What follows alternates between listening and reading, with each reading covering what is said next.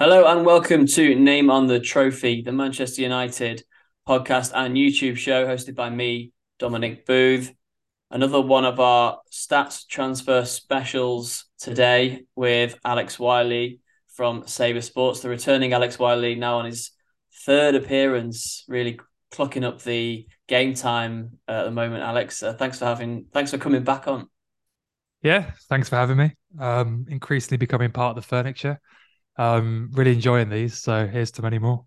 Feet under the table, even the confidence to wear a snazzy pattern jumper this week for the YouTube fans, which is good. Yeah, well, the visuals are just as important as the audio, so it matters what we wear. It does, although I'm wearing something incredibly bland. But this week we're going to be talking about other positions that United need to strengthen in the transfer market, largely talking about the summer, well, almost entirely talking about the summer with Mm. this one. And we obviously have covered the striker issue and the goalkeeper issue in our previous two episodes. Good chance for me to say they're still out there on Spotify and YouTube to listen to and watch. So this week, Alex, positions other than those two, what what are those two positions first of all, and why do we think United need to strengthen in those areas?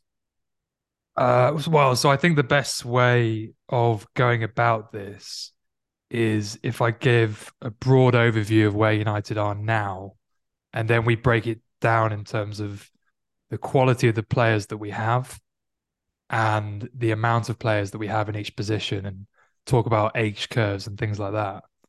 Yep, that So, sounds good. yeah, so what I was thinking is I wanted to look very broadly at where they are compared to other teams in the Premier League, their attack and their defense. So I've used a website called 538, which I'm sure some of the listeners have heard of.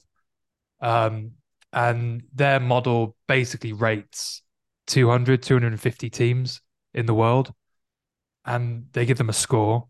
And the score effectively means the likelihood of them winning against an average team at a neutral venue. So to put numbers on this, United's current score is 81.2, which basically says that United have an 81% chance, roughly, of beating an average team in the world. Okay. Context, in the Premier League, that puts us fifth. City are obviously top. If you're in roughly the 90s, you're one of the best teams in the world. So we're talking City, Bayern Munich at the moment. Our attack, we're expected to score 2.3 goals against the average side in the world and concede zero point 0.6, all of which are fifth. So that tells us two things. It tells us one, we're not where we want to be yet. And it tells us another thing, we're fairly well balanced in that regard. So taking that into consideration, I wanted to look at the quality of players that we have, because you might as well take a broad overview if we've already established that the attack and the defense are more or less equal, Yeah, and and we see obviously the need to. Sorry, we just need to no, no, go ahead. assess the strengths of the squad as well as the weaknesses. So there's no point us talking about players that we think United should sign if they're well stacked in that area or if they have Mm, particularly strong options in that area. So obviously at the moment, a good example would be United have a load of centre backs. So there's not really much point talking about that. They've signed centre backs in pretty much every summer window in the past 3 or 4 years. So mm. yeah, we can get onto the other positions Yeah, it's once we assess them. interesting. Yeah, it's interesting you talk about centre backs because that was a slightly strange one in that we have four centre backs that are all good ages, more or less. Um, and we have four centre backs, and we often play with a back two, so that in theory gives you cover for both. The one thing I would point out is we only have one of those that can play with their left foot, which is Lisandro Martinez. So I guess that's an extra nuance to it when you start taking that into consideration. I would actually argue that we sell one of Lindelof or Maguire, and I'd go with the former, and bring in a left-sided centre back. But this is something that could happen 1, 2 seasons down the line. Yeah, I can see the arguments for that. I can see the arguments for signing a younger centre back as well that maybe develops into a first team one because obviously the Varane Martinez partnership is still in its infancy really, and Mm. it's obviously shown a lot of promise, and United fans are very happy with it. But yeah, United don't have a huge stock of young centre backs in their academy waiting to come into the wings.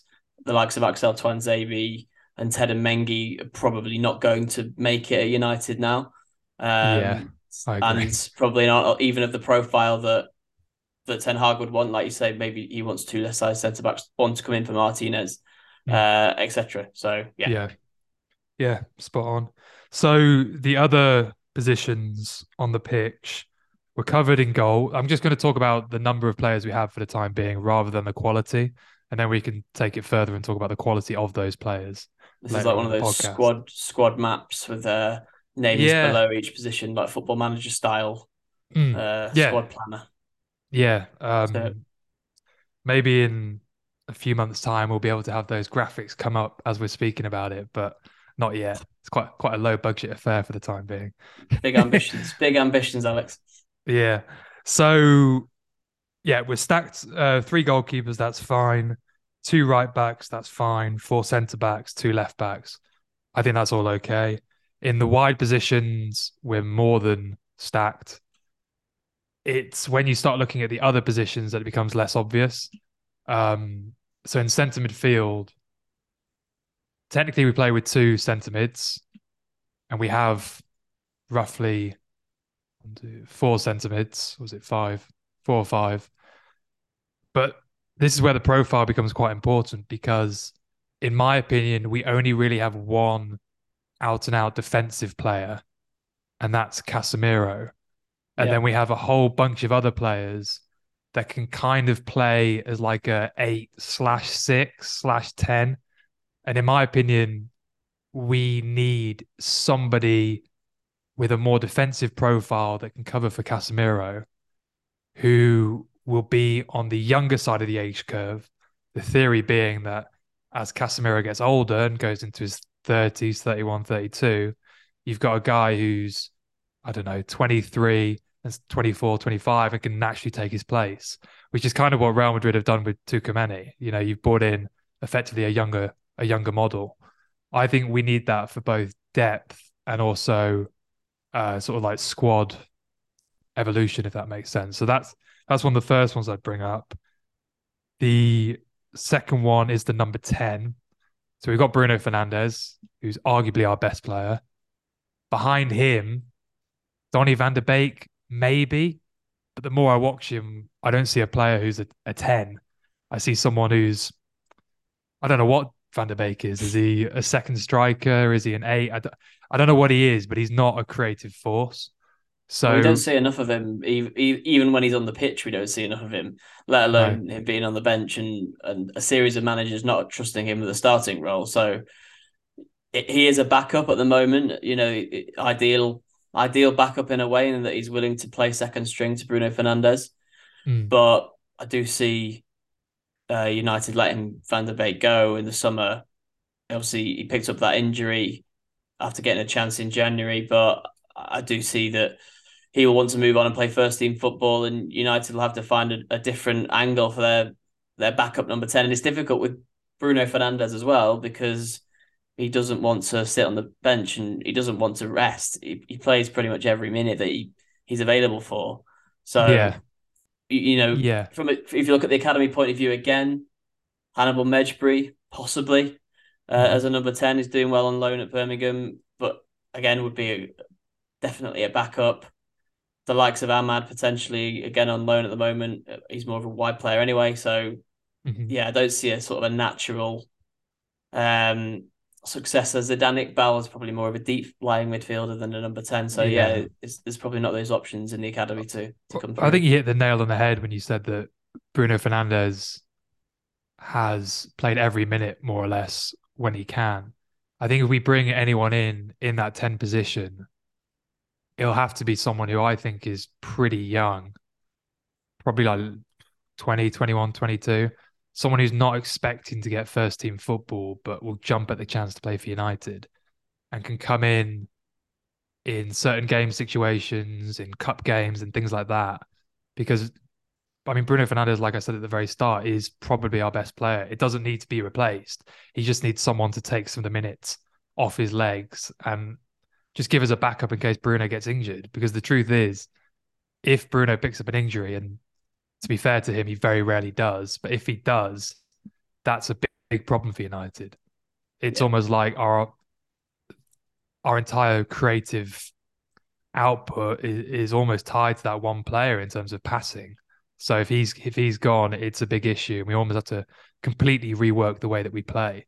So I think having a backup there does make sense. I don't think it will happen this summer. I just No. don't think United will quite have the foresight. They'll just think, oh, we've got a really good number 10. Why do we need another? But We probably don't hopefully have in the a couple of budget as years, it's well. something.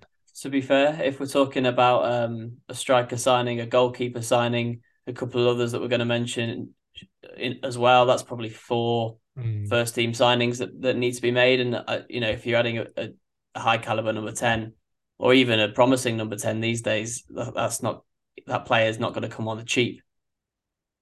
no. And the budget in the summer could be anyone's guess. A lot of it depends on what happens with the sale, if it goes through, who buys United. I mean, I imagine that whoever does buy United will be very wealthy. So Yeah, we they're not could going to be have short of a cash, we are could they? have an embarrassment of riches. It's probably more dependent on whether the Glazers actually get the sale through. Yeah.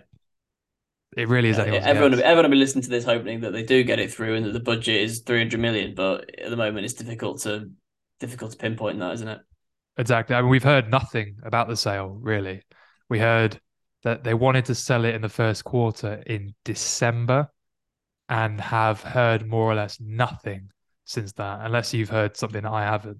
I've seen a picture of Joe Glazer in Qatar, which supposedly is him negotiating a takeover with a Qatari consortium, but there's no Mhm. actual evidence to suggest that's what he was doing there. He could have been on holiday, and there's been links with Dubai. There's been links with Apple in America. Sir Yeah, Jim Ratcliffe is the British billionaire option, but all of these at the moment seem to be potentials rather than definites, and yeah. I can't see anything happening until March, April. That's when I Am would I predict. right in saying that Apple basically they came out and said no, this is all fabrication almost immediately? Yeah, they distanced it, but I do think that there is the chance that a brand like that They could would see, distance, wouldn't they, when you think about it? yeah, but they also could see United and also Liverpool are up for sale at the moment as well.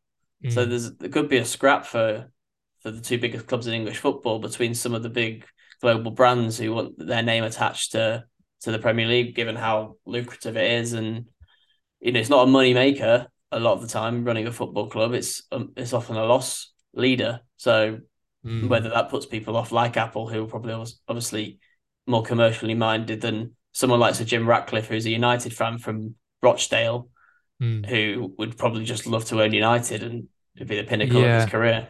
I always think with owning a football club, certainly like an elite football club, the money's made when you sell. You kind of appreciate that whilst you're running the club, you're probably going to make losses for most football clubs in the world.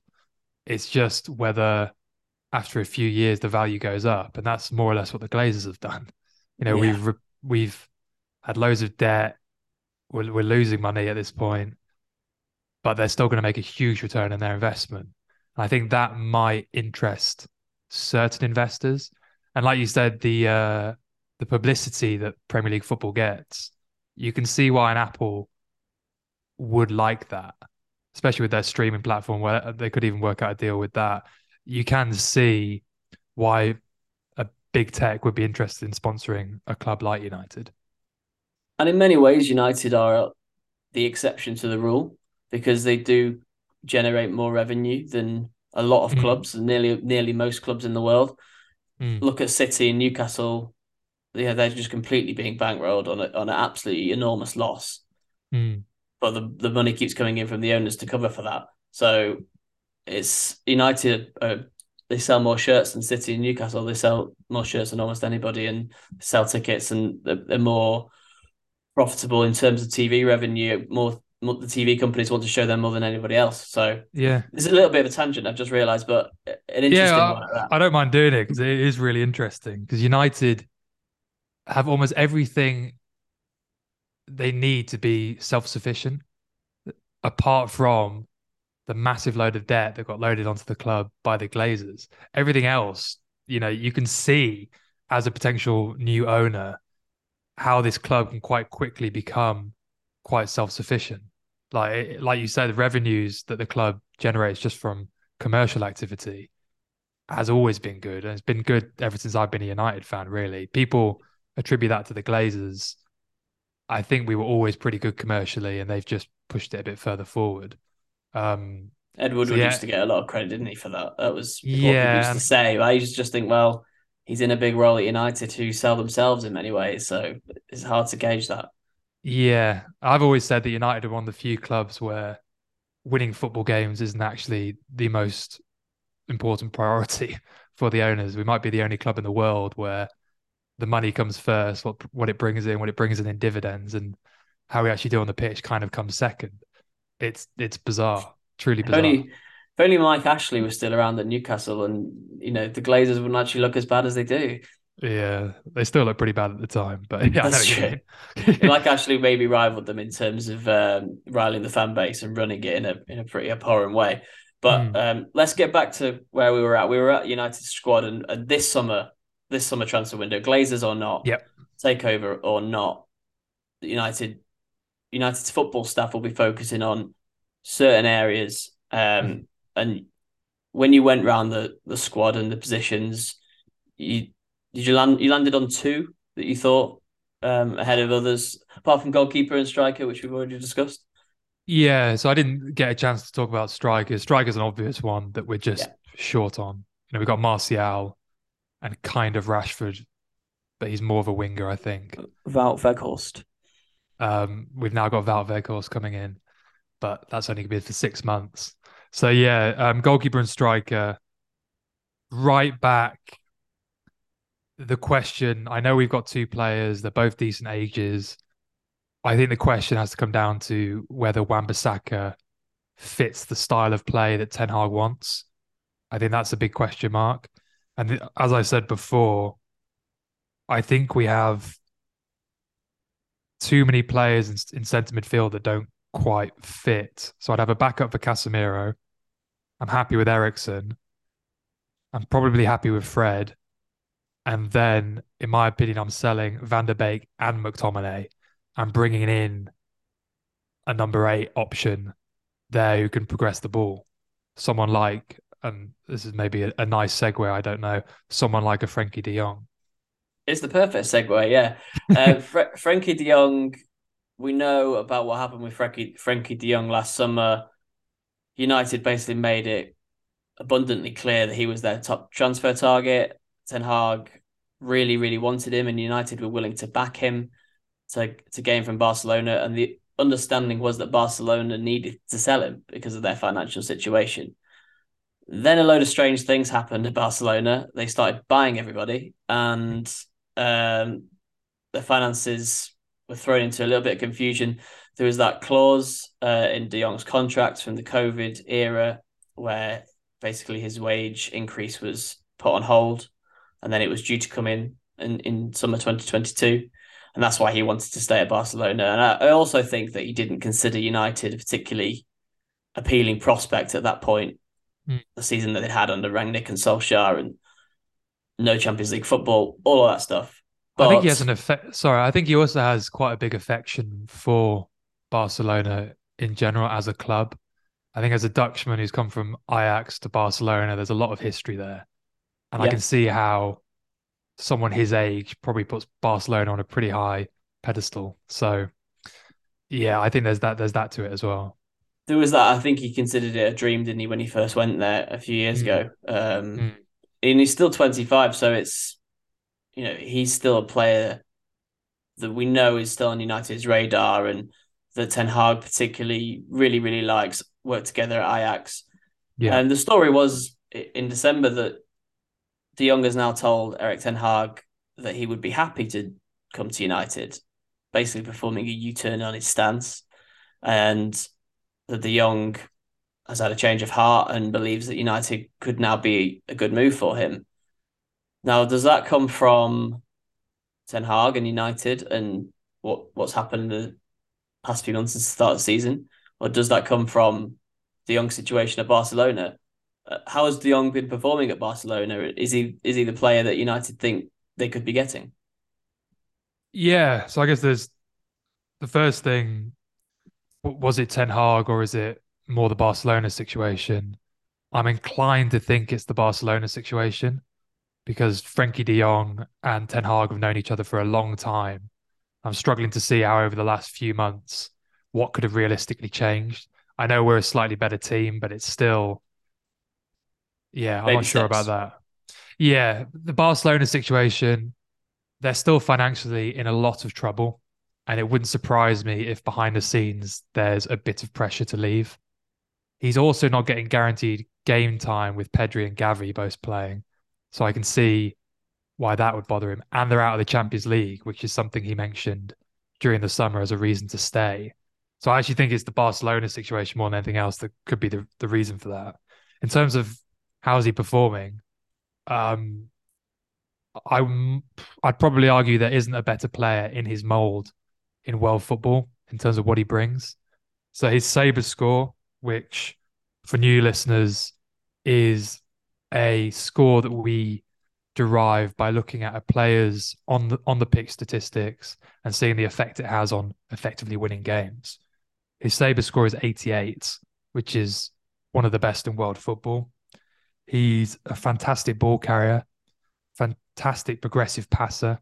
He's brilliant at getting the ball from between the defensive and middle third and moving it to the attacking slash middle third. You know, that phase of play. He's brilliant at doing it, whether that be carrying it. So I think his dribbles 1.4, 88th percentile for top five European leagues. Progressive passes, which I think are passes over a certain distance, of five, which is the 87th percentile. And despite that, still keeps the ball almost 90% of the time, which is 93rd percentile.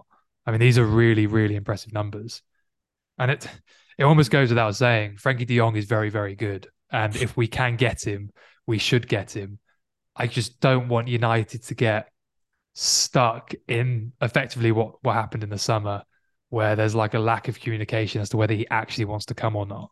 It should be a case of almost setting a deadline in the window and saying, if it gets this deadline and you're not at the club, we are going to move on to our plan Bs and mean it. Yeah, well, United have been in that situation with other players, Jadon Sancho and Dortmund. When Dortmund messed them about in that summer, United thought they could get him. They thought they could get him. Dortmund set a deadline. United basically ignored that deadline, thought they could still get him, and then it was put Mm, on hold for a whole year.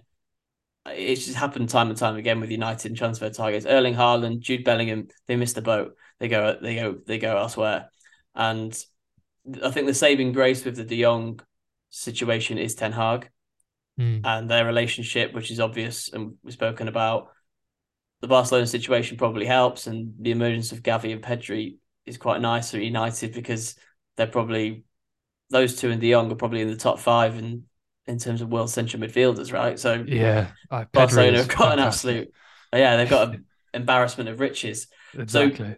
in short, Alex, De Jong is that progressive number eight that you spoke of that is really the top priority in terms of midfield that United should look at in the summer.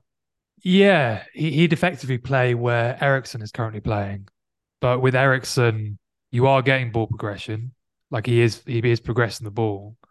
You're not quite getting ball progression in terms of dribbling and carrying the ball. You don't quite get that with Ericsson, which you would with De Jong. De Jong is also a lot younger, obviously, 20, 25, as you said. And I think can offer a little bit more off the ball. And that's more because Ericsson offers very little rather than De Jong's particularly exceptional at that. But Yeah. I come back to it. De Jong would be a fantastic signing. He really would. United this season have been playing Ericsson or Fred in that role, and they do offer very different things. Like you say, Ericsson not so Mm. good off the ball, but a lot better on it. Fred quite an erratic passer at times, but Mm. arguably United's best player off the ball in terms of the ground he covers and tackles Yeah, that he in terms of makes. the ground he covers, definitely. I think sometimes his reading of the game can be a little rash, Yeah, but the amount it's of it. distance he covers is phenomenal. He really does get in players' faces. But United signed Casemiro in the summer, and Yeah.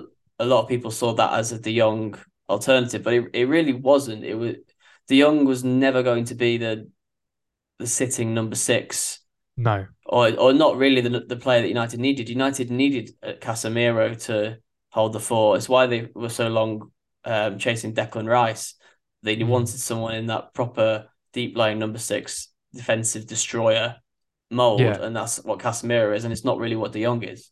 Yeah, I think I saw Ten Hag describe Casemiro as the cement between the stones. Is that what he said?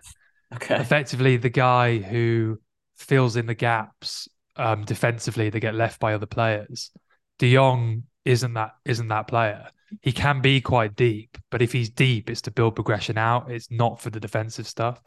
So you're spot on. Casemiro and De Jong are not similar players whatsoever. In fact, I could see how they could work quite well together. If you have Casemiro being more responsible on the defensive side of the ball and De Jong being the guy that Casemiro passes it to progress it up. Kind of like how Casemiro has worked with alongside the likes of Modric, who's better at that. I will say Casemiro's passing is better than I thought it would be. Yeah. At Real Madrid, it was just constant side passes, but now he's at United, he seems to be more willing to play through the lines than he was before. But There's a little yeah, bit more onus on him, isn't there? Because of maybe the passing in the rest of the team isn't as good. And Fernandez is such a erratic passer. Eriksen's obviously a very, very good passer, but Casemiro's come into his own, and the way United play with the wingers high and wide and playing on the counter attack a lot of the time suits Casemiro's range of passing, it seems.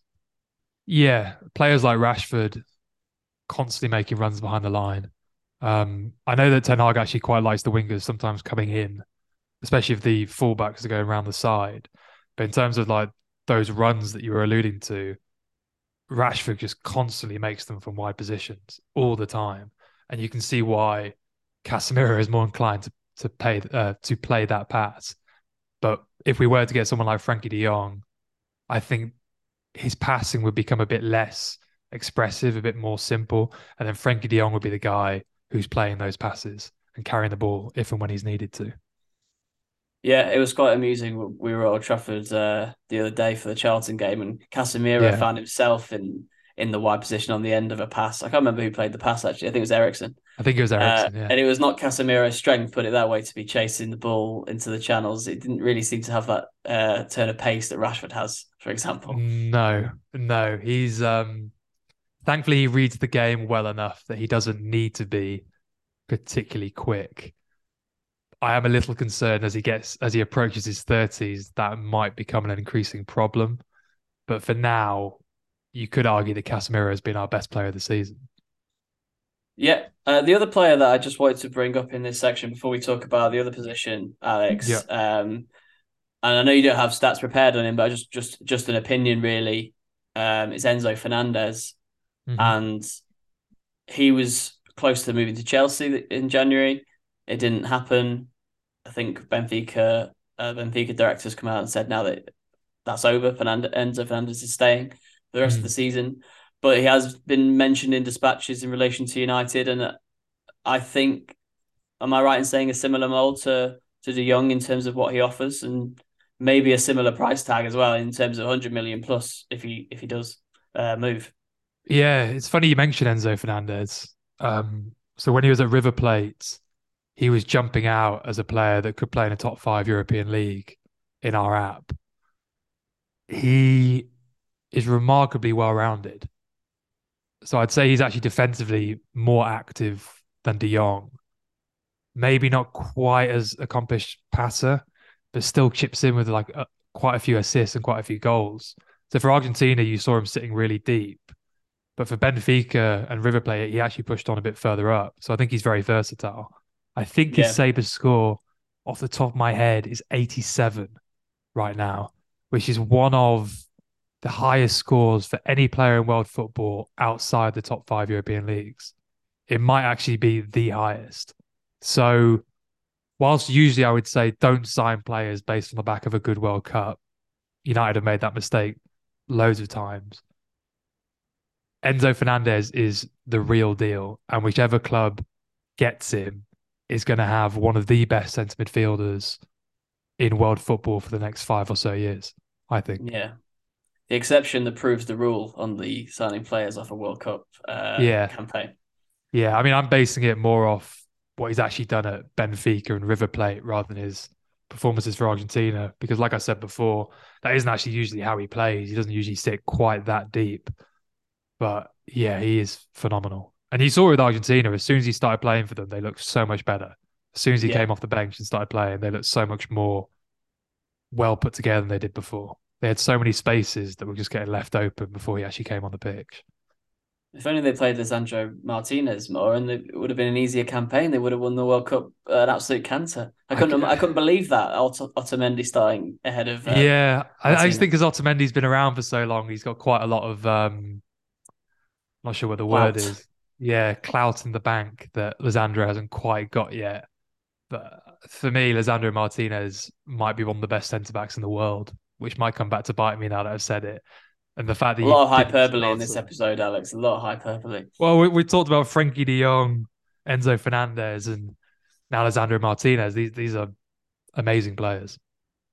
Well, we were on a. I was going to do a World Cup segue, then we went away from it, which is annoying. But two players that were good in the World Cup and have been linked to United in another position are Serginho Dest and Denzel Dumfries. Now, this comes Yep. on to the other position that we believe United should be looking to strengthen, Hmm. depending on the factors you said earlier about Wan-Bissaka and Dalot, the right back area. United have been looking to strengthen their right back area for some time. And it Hmm. goes back to when they tried to sign Kieran Trippier under Ole Gunnar Solskjaer, Yep. believing then that Diogo Dalot was not for him, and Diogo Dalot was not of sufficient quality for the United first team. Obviously, Solskjaer spent 50 million on Wan-Bissaka. Dalot went out on loan to AC Milan and looked pretty much out of the picture, but has since established himself. One of the big decisions Ralph Rangnick made was to make Dalot his first choice right back, and Ten Hag has followed suit. Mm. But it now seems like United are umming and ahhing over right back and Wan-Bissaka, and the two names that I see continually linked, and one they came close to signing in the summer, in fact, in Serginho Dest, and then Denzel Dumfries is the other one whose name is been floating around connected to a Premier League transfer for years, it seems. Yeah. Yeah. Almost every I think Chelsea is linked to United. I'm sure I've seen him linked to other clubs. Liverpool, I Um, think, at one point. I've got quite contrasting opinions about Dest and Dumfries. Yes, So, I know. Serginho Dest has always, in terms of his numbers, looked fantastic, to be brutally honest. His Sabr scores 84. He's only 22 years old. He's quick.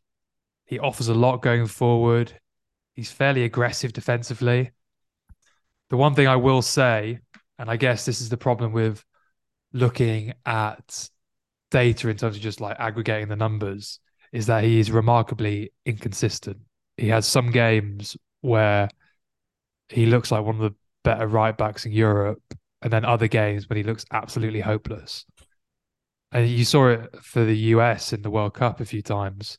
He just plays passes without really thinking about it, and suddenly he's given the ball away. But there's definitely the fundamentals there for a very good player, in my opinion. And when I heard that United were linked with him, I thought that's perfect because he's not going to be a guaranteed starter. He'll give Dalot competition, and we got a player there that could be very, very good. So to me, that was like we should have done that. In hindsight, we've stayed with Wan-Bissaka, and I feel bad for Wan-Bissaka. I actually do because he's not a bad right back. I'd say defensively 1v1, he's very, very good. It's his issues in possession and going forward. And it kind of goes back to the De Gea conversation we had before. I just don't see how that fits into the way that Ten Hag wants to play. Because you'll see every now and then you see not Dallo, Wan-Bissaka come inside, which is what Ten Hag wants him to do when wingers go out wide. Because there's always if one player comes in out wide, the other one goes out, and vice versa. When Dallo does it, he looks very natural. When Wan-Bissaka does it, he looks like Bambi on ice. Like he doesn't have a clue what to do when he's there. I've seen him actually, I think against Charlton, he drifted all the way over to the left at one point. He was coming so far in.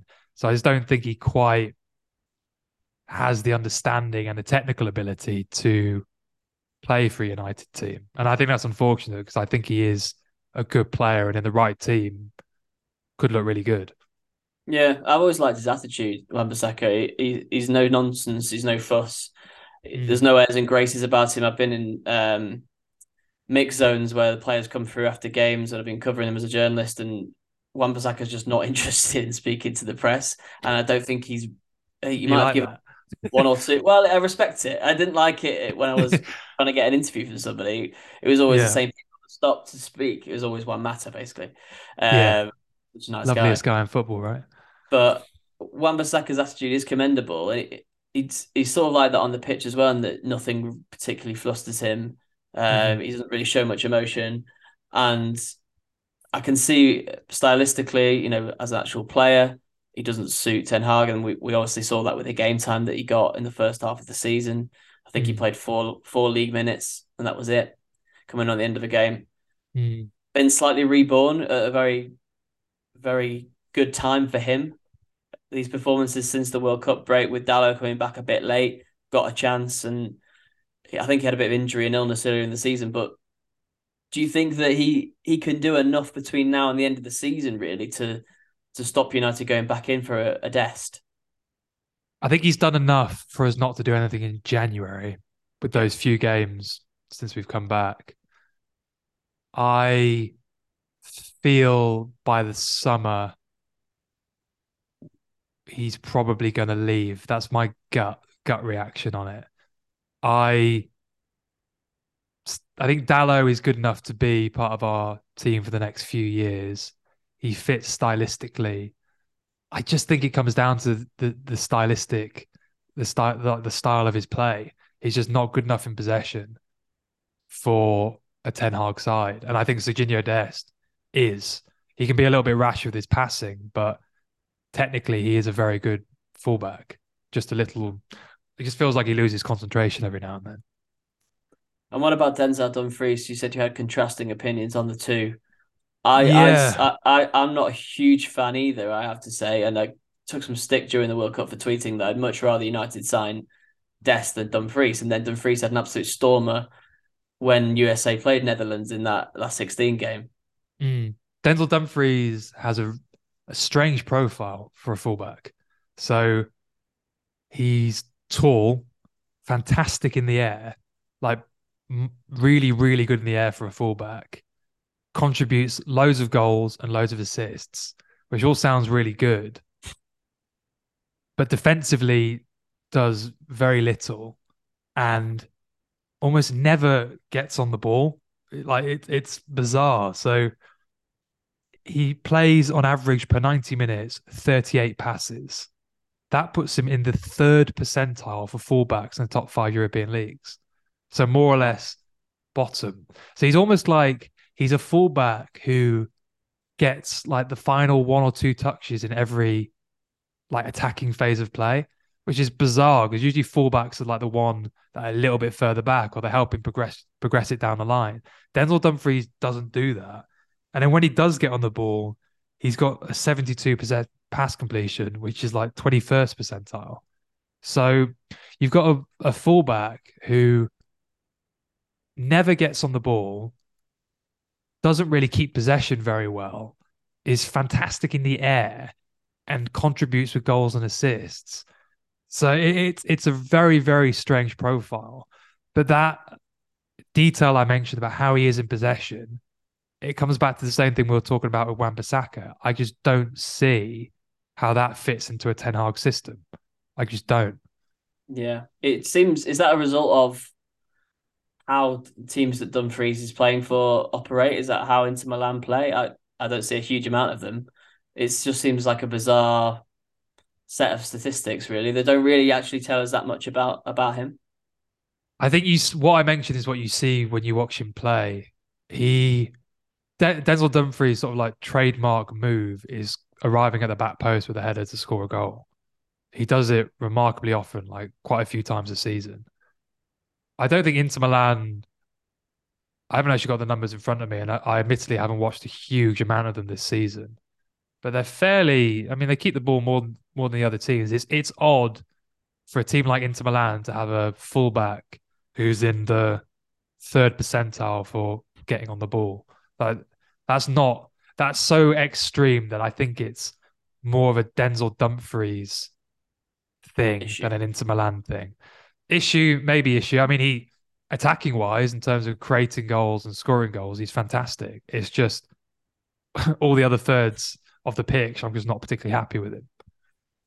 Well, are there any other right backs then, Alex, other than those two? We mentioned those two because from a sort of media perspective, they're the ones that are most often linked. And Trippier was Mm. the other one, but obviously is now at Newcastle and isn't going to come to United. No. Anyone else? Any others? I think you've got three that you want to quickly run through. Yeah. So I've got three. All these players, I think, would work within a Ten Hag system, and all these players would not be a guaranteed starter for United if they were to join. The idea being that they're the type of player that can provide competition to Dallo effectively. Because Yeah, I think that's quite a healthy dynamic, especially with you're looking at Dallo and you are thinking that is a player who actually could be our right back for the next few years. You don't want to shoot that in the back of the head. If you can bring someone that, if anything, causes Dallo to have to keep his level up, and if he doesn't, then great, we've got another guy coming in, then that's perfect. So that's what I was thinking going into this. So I've got three players, like you said, two playing in Portugal, one playing in Liga in France. So the first one is João Mario at Porto, not the João Mario that played for West Ham. This is yeah, not the a midfielder. young, no, yeah, he is a midfield as well, that guy. This is a young right back, formerly a winger, I believe, 23 years old, very direct. Um, he dribbles a lot. He carries the ball a lot. He's got zero point 0.2 expected assists per 90, which puts him in the 95th percentile for similar leagues, which is phenomenal, obviously. Um, my one issue with him is he's a little rash defensively, and I think that's a byproduct of having been a winger fairly recently. But he's a player who his profile has slightly dipped this season because he's had an injury. But last season was more or less Porto's starting right back. And I think could be quite an interesting one to have alongside Dallo, who obviously came from Porto as well, which is just a nice little nice one for the narrative. Yeah, those stats and that description reminds me a little bit of Alex Telles. I know it's obviously a different side of the pitch, but Telles had phenomenal numbers of goals and assists, and I think was highly regarded, especially for his assists and his distribution from the left wing. But we Yeah. never really saw it at United, or we saw it in fits and starts, and maybe like you say, with Mario being a lot younger at 23, he can grow into it, Yeah. and there's not that expectation. When Luke Shaw got injured, for example, Luke Shaw dropped his form. Tellez had to start for United. There Mm. probably wouldn't be that, given that Dallo is usually fairly reliably fit and playing quite well at the moment. Yeah. I mean, the one caveat I would say with Tellez, the first thing you've already said is that he was a bit older. So there wasn't the ceiling wasn't quite as high. The other thing is a lot of his numbers were boosted by taking penalties and free kicks, which I think if you actually strip that out, wouldn't look quite so impressive. Yeah, The one in terms of stylistic, like Tellez more relies on his delivery, whilst I think João Mario, yeah, João Mario more relies on running with the ball. So I guess they're not quite similar stylistically, but I can see how you can say they're similar in terms of that profile and as to whether they'll make that jump, which is always a question when you're shopping outside of the Premier League, basically. yeah, yeah. And it was a question that was hanging over Dallo until very recently, so it's completely fair enough, and maybe a question that's hanging over the next one of your options from the Portuguese league as well, Alex. Yeah, so the next one is Alexander Barr at Benfica, who fairly recently signed for Benfica, I believe from Slavia Prague. But he's an aggressive right back. He's tends to make the right decision in the final third, whether that be crossing it or playing sort of a diagonal pass into the penalty area. He's in the 90th percentile for expected assists, progressive passes. and aerial duels as well. He and he's still fairly young. I haven't written his age down, but I believe he's around early 20s. I think 22 off the very top of my head. Again, hasn't been in Portugal that long, which I think could put off a club like United. But the flip side of that, if you were to join United, wouldn't expect to start effectively, which gives us that platform that I want moving forward of effectively having a player that provides competition with that for Dalot and either raises Dalot's level or takes his place, which is what all the best teams in the world have. Yeah, Bar is 25, by the way. It's 25. had an interesting career actually to this point. Sort of was pogoing a little bit around the Danish leagues, obviously where he's from, and since arrived at Benfica, like you say, in 2022, recently got there. So an interesting one. Probably potentially one of those with a slightly late developer, and Yeah, yeah, it'd I be interesting mean, to see him at United. a few years ago, just before he signed for Slavia Prague, he was coming up on quite a lot of stats lists, and he was a player that we knew about. Went to Slavia Prague and started kicking on towards the end of his tenure there. And now he's at Benfica, which are a club that are remarkably good with their recruitment. And when he does play, if you're just literally looking at his numbers, looks absolutely phenomenal. He was part of the Danish World Cup squad as well, I believe. So yeah, an interesting player. Um, Certainly worth thinking about, definitely. Okay, let's have the third one on your list then, and we can summarize and again tell United what they should be doing this summer. Yeah, so the final option and probably the best option I have is Malo Gusto at Lyon. So he has a Sabre score of 83, which is Very very, good. very good. Dallo is 79 and Wan-Bissaka is 76. So statistically, on our end at least, profiling better. He's only 19 years old, which is very, very young to be starting consistently for Lyon. A great crosser, quick, pretty active off the ball as well.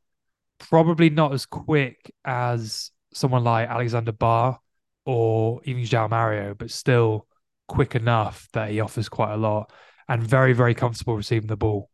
Constantly gets on the ball, more than happy to take the ball in all sorts of situations. I think Malo Gusto will get a big move soon. If United do it this summer, you can sign him at the point in which you wouldn't expect to start. If you wait two years, I reckon whoever's bringing in Malo Gusto is getting them to start for one of the better teams in Europe. He's my number one because I think Malo Gusto is a really good player.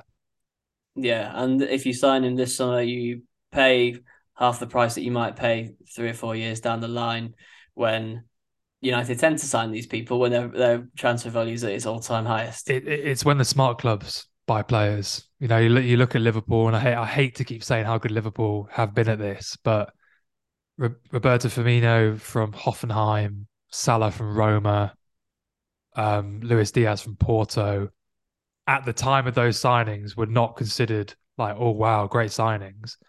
Now are more or less everyone agrees that they're world class players. That's what Yep. smart clubs do. You buy them before everybody knows their name. Like that's the skill. And that's something that we don't do as a club really at all. No, but there is, as you say, a sufficient amount of interest in Malo Gusto. I believe that Juventus have been keeping an eye on him. Bayern Munich have been linked. Chelsea have been linked. Yeah. Newcastle as well, which would be an interesting one given that their best player pretty much is a right back in Trippier, who we Mm. mentioned. So United not short of potential rivals for that signing if they do want to go out there and make it. That's your top choice. It's Gusto your top choice of those. Yeah, he's the best player and the youngest player. So yeah, he's the one I would look at. Okay, I maintain that Sergio Dest would be an excellent signing, and I was I, excited about it last year. yeah, like I said before, Serginho Dest as well. I would get a big thumbs up. I like Serginho Dest. Yeah, 22 on loan at AC Milan from Barcelona at the moment. Maybe signing two players from Barcelona in one summer this year might be a little bit too much to ask for with De Jong as well, if that happened. But just have the whole squad. Pedri and Gavi, they're good as well. Yeah, they haven't got any money. Just throw money at them and just take everybody. Yeah, Memphis Depay, all is forgiven. Come back. We'll have to see. But I believe that's probably our longest episode and most in-depth episode so far, Alex. So I think that's pat on the back for both of us. Yeah, yeah. No, it's always a pleasure. Always a pleasure. And we'll be back for plenty more of these stats transfer specials with Alex Wylie from Sabr Sports. In the future, you can drop them a follow, Sabr_sports, and follow us on Twitter. And we're on Instagram now, name on the trophy, name underscore on the trophy on Instagram. But yeah, that's pretty much all from myself and Alex. Thanks again, Alex. Cheers. Thanks for having me. And thanks for listening. We'll be back again very soon. Cheers.